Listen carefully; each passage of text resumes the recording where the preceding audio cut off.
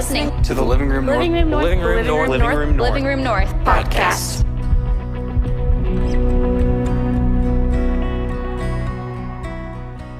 Well, tonight I have the privilege of kicking off a new series for us here at the Living Room that we are calling Alcatraz. And here's the reality: for the next couple of weeks, we are going to be talking about the things that feel and seem inescapable. The things that feel and seem inescapable in our lives. And the truth is, I don't think any of you would take that long to figure out, hey, what are some of those things in your world?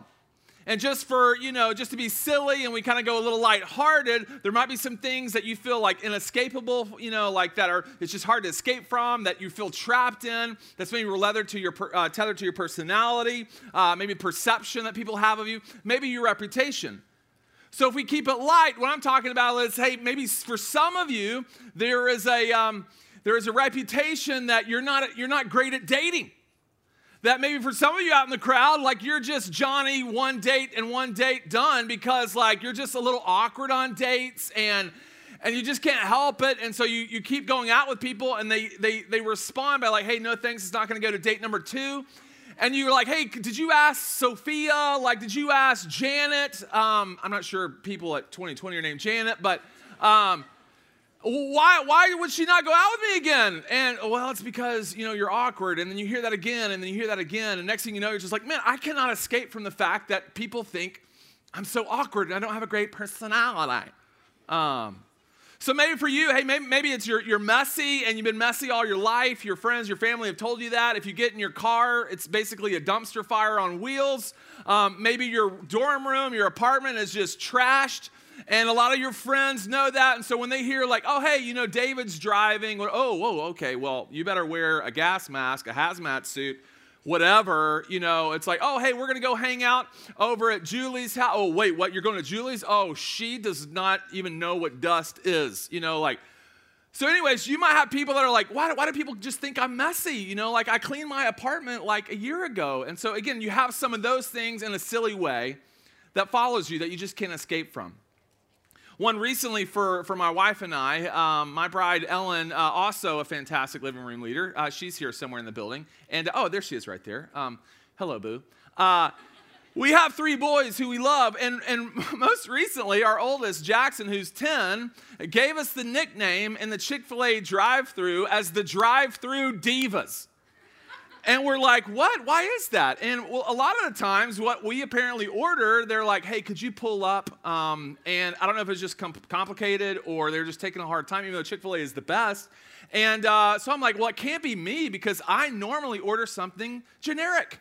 I order an 8-count grilled nugget, fruit cup, but it has to be strawberries and oranges only. All right, I'm going to get a large Arnold Palmer, but I will not order it that way. I will say half sweet tea, half lemonade, and I will say that multiple times with light ice. I will take 4 Chick-fil-A sauces, and then sometimes, hey, a milkshake, and could you put the Cool Whip on the bottom, the regular shape on the top? Just kidding, I don't do that part. I'm not psycho. But here's the thing. So apparently we're that way and we're divas in what we order. And Ellen's laughing because she knows. And so our boys just bring that up constantly. And I feel like we just can't escape the fact that we're just going to be divas when we order through the drive-thru. Now, I know that's silly. But the reality is there are things that are significant in my life and in your life, in the deep, dark corners of your mind and your heart and your soul that you really don't want to confess, that you really don't want to open up and share it with people, that you feel like, I'm trapped. I cannot escape from this. No matter how far you run, no matter how much life you live, how hard you try, something has a hold of you and you feel entangled by it, trapped by it for so long that you're just like, oh, whatever, I'm going to give up because this thing seems to be inescapable. And you try things, you're like, maybe if I do this, or maybe if I try that, and you do it and do it and do it, and nothing works, and you just can't seem to escape from it. And so that's why I thought, hey, this would be an appropriate series to call Alcatraz. And I know some of you need another history lesson on prisons, Shawshank. Just kidding, inside joke. But here's just a real quick thing around Alcatraz. We know that it's one of the most notorious prisons, ever, the most infamous prisons in the United States of America, but it didn't always start out that way. Back in the late 19th century, it was actually a military garrison, all right, for the Civil War until 1934. And about that time, the U.S. Department of Justice took it over and transformed it into a high security prison.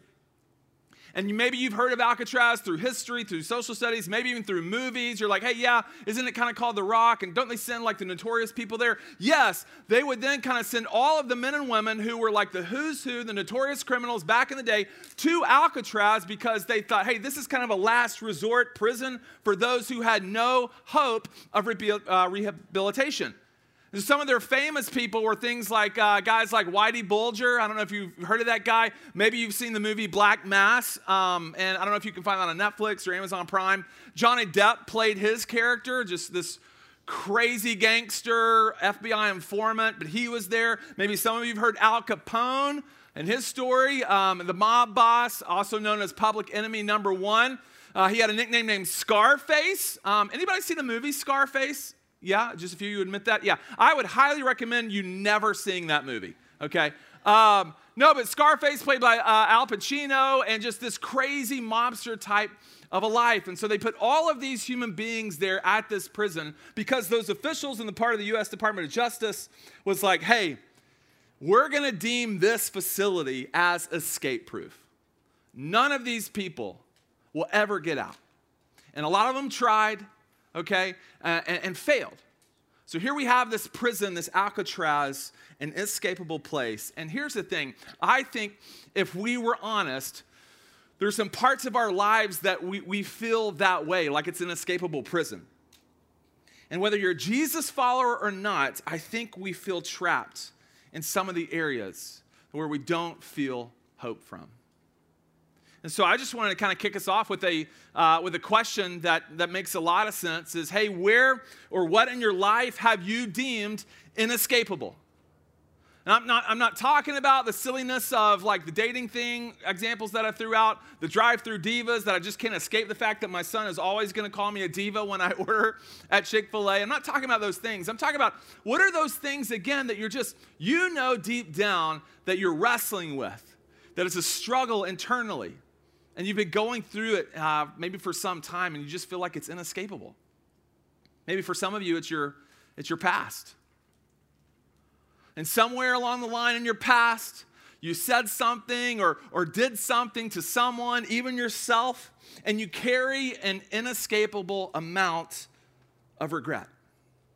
Hey, maybe for some of you, it's when you think about this, hey, I'm trapped, I feel like it's inescapable. Maybe you think of a certain like sin or struggle or a habit that you keep trying to stop and over again. Hey, I'm going to quit tomorrow. Hey, I'm going to quit this weekend. And next thing you know, it comes back up.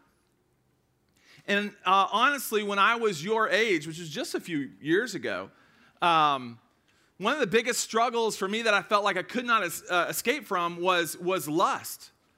And I was trying to be a Jesus follower at the age of 17, and then I would go in college and I would struggle with lust, and I'd be like, hey, I'm not going to look at pornography. No. People who love Jesus know that that's not God's best. People that know or are aware of what that is just a false imitation of what God has made to be real and enjoyed in the confines of a marriage relationship. Hey, I'm not going to get on porn because, man, how awful is that? And a detriment to women in general. I'm not going to do that. But you know what? Honestly, I would look at it and then I wouldn't for like a couple of weeks. And I thought, hey, I'm over it. And then I would look at it again. It would pop back up. And it was something that was definitely inescapable for me. So maybe for some of you, it's something not maybe from your past or maybe sin or maybe it's secret related.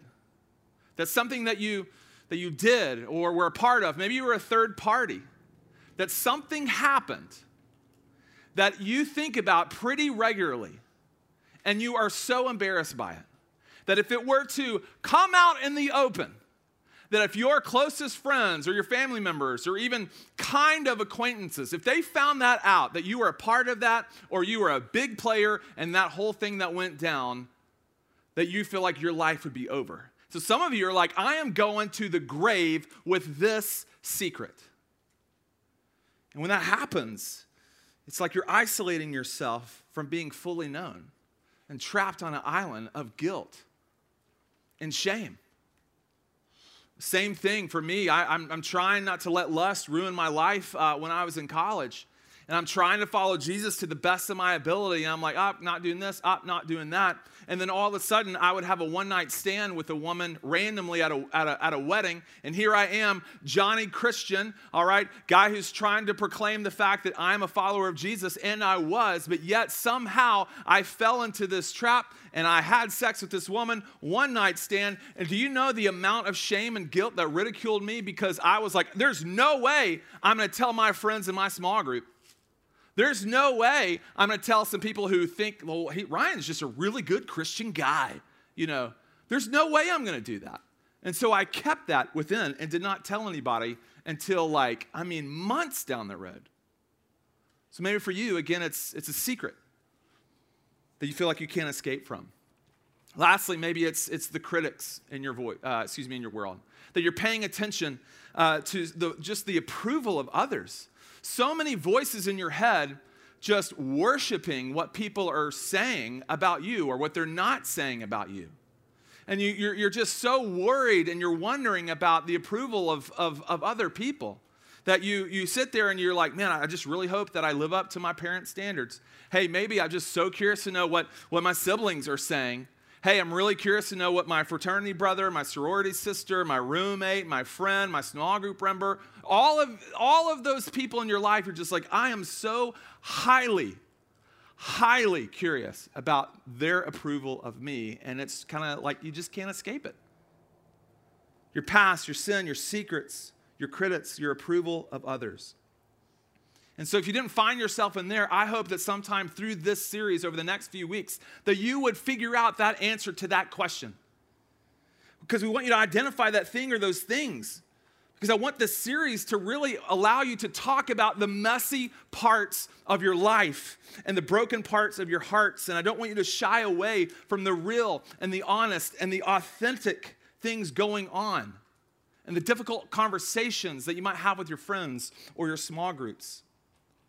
This series, I want us to lean in together because a life where you feel trapped isn't the life that Jesus died to give you. A life where you feel trapped isn't the life Jesus died to give you. Jesus said many things that were captured by some of his friends by way of eyewitness testimony. You can read all sorts of things about he and his life and his journey and the stories that he told and the miracles that he made. I would encourage you to crack open this crazy thing called the Bible and get in both Old and New Testament. But the one thing that he said in his New Testament through one of his friends and followers, John. In John 10:10, you might be aware, he talks about, hey, I've come that you might have life and life to the full. Jesus came to give you life, a fulfilling life, a life where you are free from a past that wants to hold you back, free from the power of sin that lurks over our lives, free from the shame of the secrets that we're holding, that we're afraid to let out, and free from the voice of critics who want to hold us down. Friends, please, please, please hear me. You simply cannot step into that fullness of life that he is offering us if you're not walking in freedom, if you're in your own personal Alcatraz. And so essentially that's what this series is about, stepping into the reality that whatever you think is inescapable, Jesus has already set you free from. And so tonight I want to focus on one verse. I want to make it simple. And it's a verse that the Apostle Paul shares with us, and he's trying to share and convince this church in Galatia, these Galatians, of some of these truths. Let me give you a little context, okay, leading up before chapter 5. All right, Paul is just trying to figure out, hey, there seems to be a debate, a lifestyle debate, a tug of war between basically living under the law versus living under grace. Because the law back then, the Mosaic law, check this out, was a list of 613 commandments. Not 1 or 2, not 10, 613 commandments that you had to keep in order to have right standing with God. Now, I don't know the household that you grew up in. Maybe you had a few rules from your parents or your guardians. Maybe you had like 10 or 20 and you're like, Mom, pump the brakes. You're strangling me with all these rules. Welcome to 613. Rules and laws to have right standing with God. And Paul is starting to kind of try to remind the Galatians up to this point that no one could ever live up to these laws. And so therefore, they had to offer a living sacrifice. It's like you're hanging out with your roommates and it's like, we violated this law. Well, Timmy, it's been real. And you sacrifice a living, being, a creature, an animal. No one could ever live up to it. And Paul is trying to get us to remind the Galatians, Jesus fulfilled the perfect standard of the law, and then he died on the cross as the ultimate sacrifice for the sins of the world. So we're not saved by a work of the law, but by a work of grace. So that's just a little bit of context before we get into what he says, this powerful verse that I think is very simple, but has profound implications over this idea of being trapped and things in our life that we deem to be inescapable. This is what Paul says. We're going to put it on the screen. If you have your Bible, you can track along as well. Galatians 5:1. Here's the first part. It says, "It is for freedom that Christ has set us free." The Galatians weren't living free. Okay, the Galatians were drifting away slowly from grace and allowing themselves to be enslaved by these performance standards of the law that were impossible to keep. And here's the thing, you might be somebody under this tent tonight. You might know somebody in your world, in your sphere of influence, that at one point placed their faith in Jesus, and then they walked away. That could be your story or somebody else's, and there is a great likelihood, it's one of the reasons why a lot of people walk away from the faith is because they start to think that it's all about rules. And they're surrounded by highly judgmental Christians who are saying, hey, you got to do X, Y, and Z 24/7. So the Galatians were trending again, drifting away from grace. And Paul is again trying to remind us this freedom is a byproduct of grace. This freedom is not a byproduct of doing all of these rules, abiding by all of these laws that we can never do. No. The freedom is a byproduct of grace. Sometimes when we're in conversation about this, on a rare occasion, somebody's like, hey, can you explain to me definition? I hear freedom of Christ. I hear freedom in Christ. What does that really mean? And so here I think is a great definition based on what little I know of all of the scholars in the scholarship and when they study the scriptures. But I think this is a great definition of the freedom of Christ. The freedom of Christ is really living free of anything or anyone that holds you back from experiencing the grace of God. Living free of anything or anyone that holds you back from experiencing the grace of God.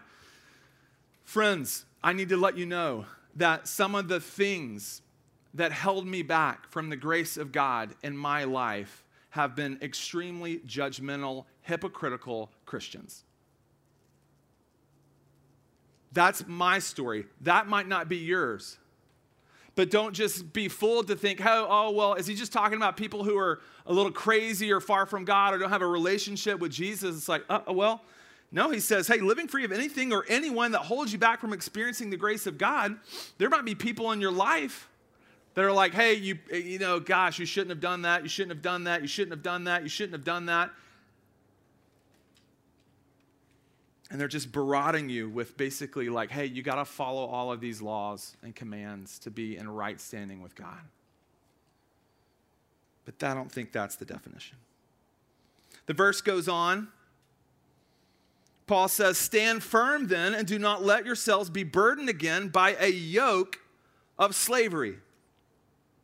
Essentially, don't unnecessarily be enslaved to something Jesus has already set you free from. There is a fantastic verse, again, by Paul in Romans 8:1, that says, therefore, now, for those that are in Christ Jesus, there's no condemnation. There's no condemnation for those who have placed their life, their hope, and their trust in Jesus. You are found innocent of an accusation, and there isn't a guilty version. And some of us who have placed our faith in Jesus walk around feeling guilty because of something that happened yesterday or over the weekend or 2 months ago or whatever, and we can't escape it.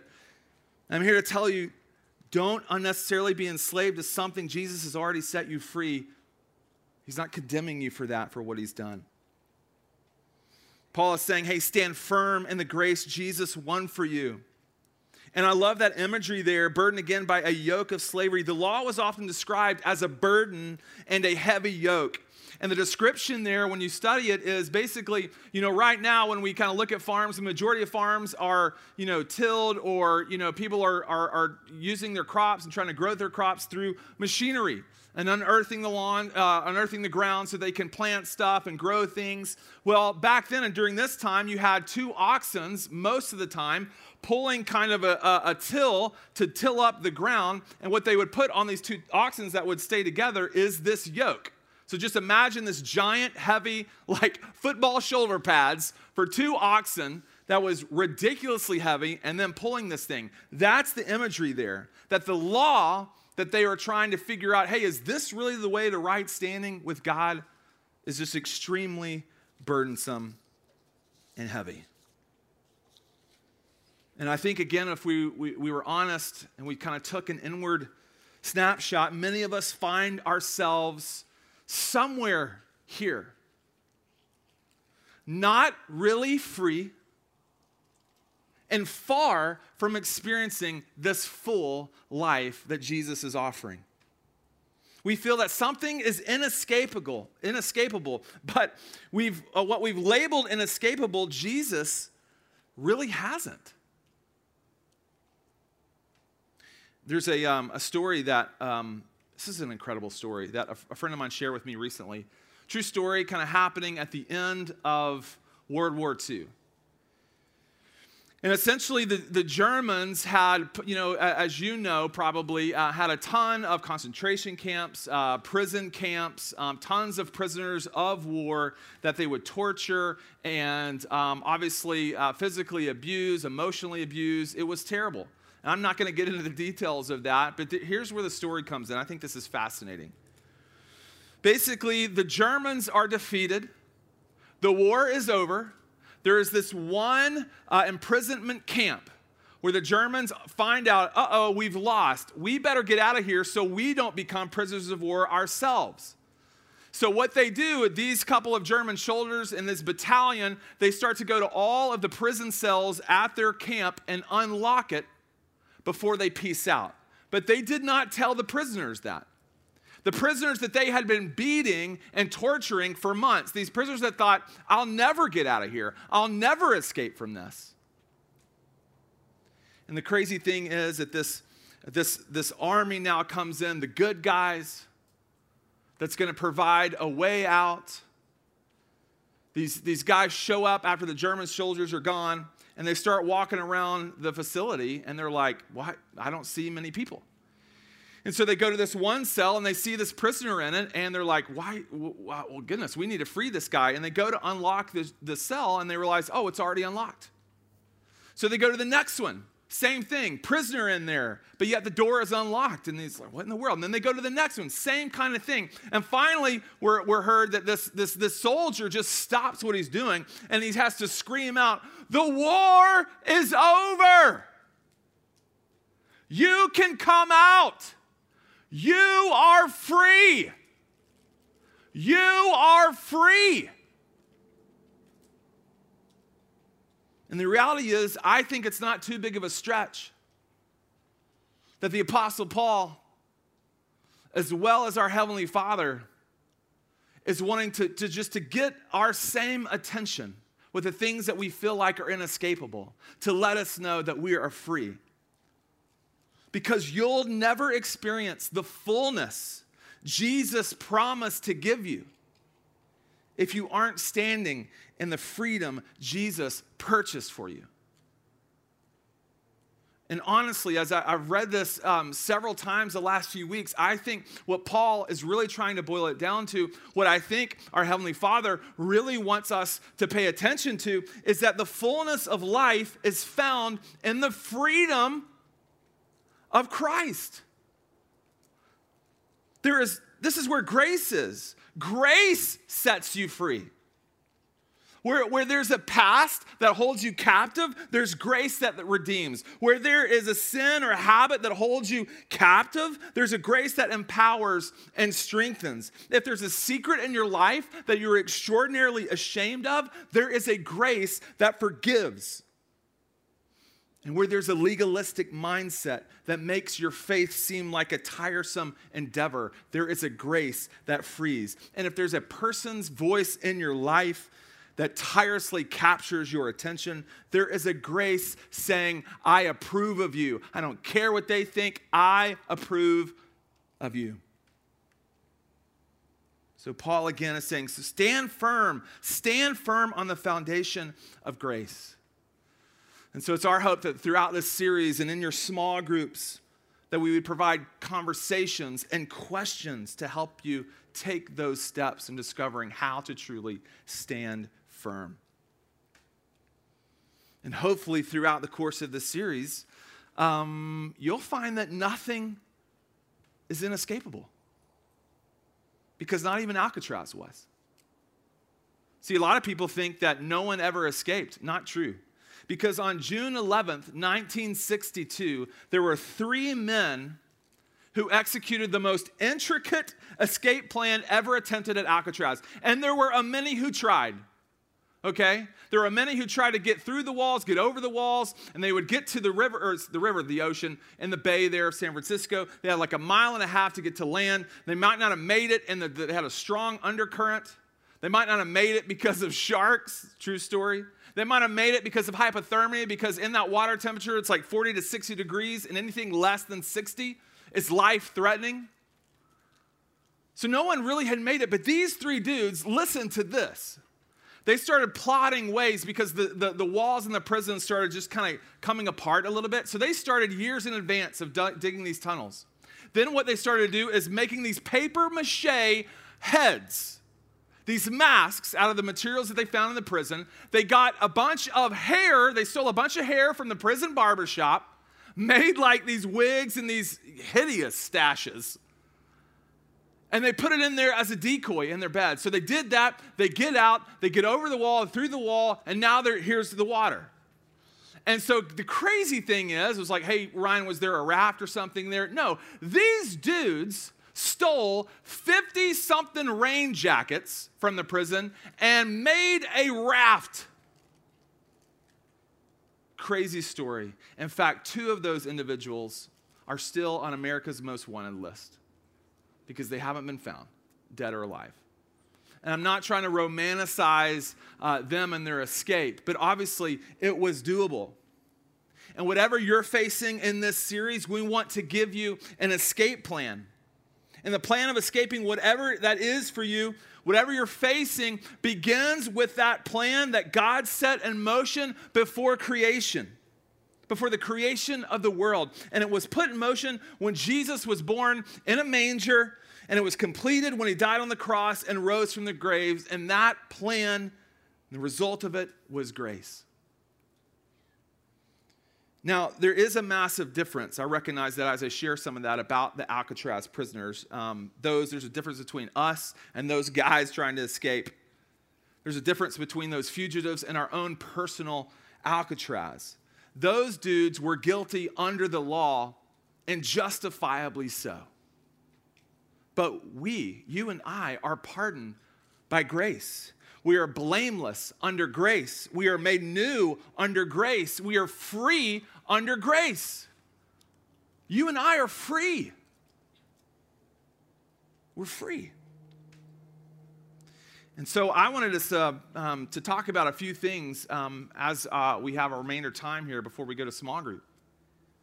And that is, a lot of times when there is a message shared like this, there even a few guys recently were like, hey, you seem to talk a lot about Jesus at the living room. Like, why?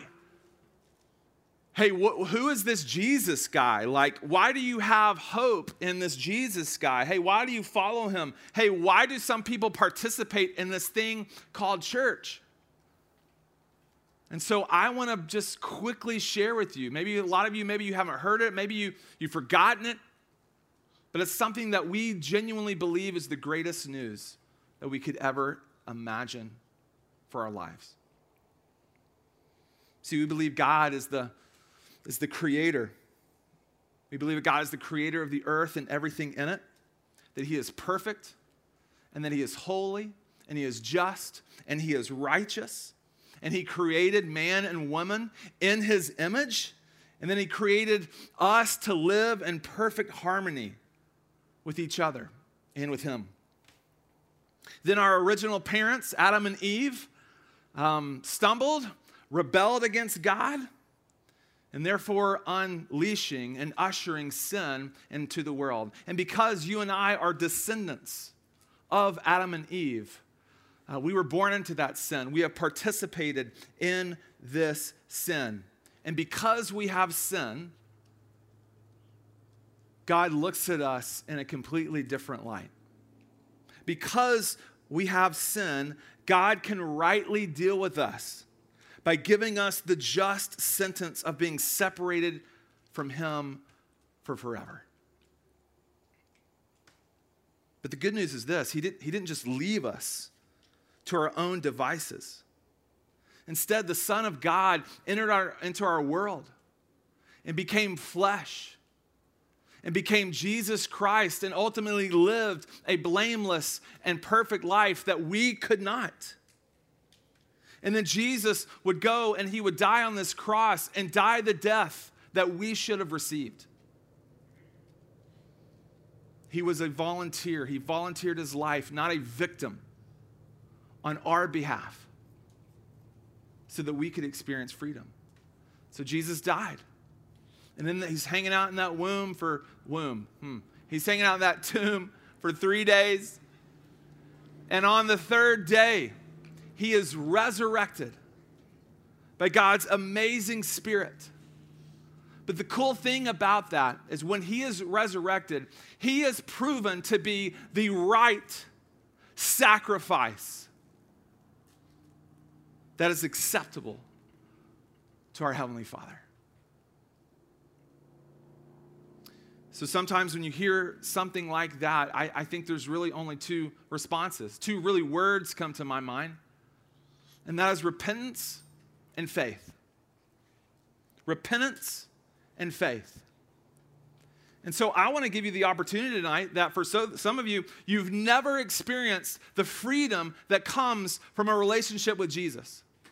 Some of you, maybe you've heard about this amazing life, this abundant life that Jesus talks about in 10:10. Not a life that's not, struggle-free, that's not super hard. You're not without pain or confusion. But I want to give the opportunity tonight for you to think about repentance and faith. Repentance is really just to turn your back from a life disconnected from God. A life where you say, hey, I'm the God, not you. Turning from that and facing God. And then the faith part, faith is having a hope in the reality that Jesus is the one and only Savior. And so I recognize that, hey, we're the start of a semester, that there's a lot of you in this tent who maybe you haven't experienced the freedom of Jesus. Maybe you've felt super trapped, maybe forever, or a really, really, really, really long time. And so I want to, again, provide the opportunity for some of you tonight. There's no pressure to do this. We don't get pay raises because people place their faith in Jesus. No, you could come to the living room for 4 or 5, 6, however many years you're in college, and never believe what we believe. But tonight is a great night and a great opportunity for those of you that you want to experience freedom. You want to experience full life. You want to experience a way out from your past and your sin and your shame. It's through Jesus.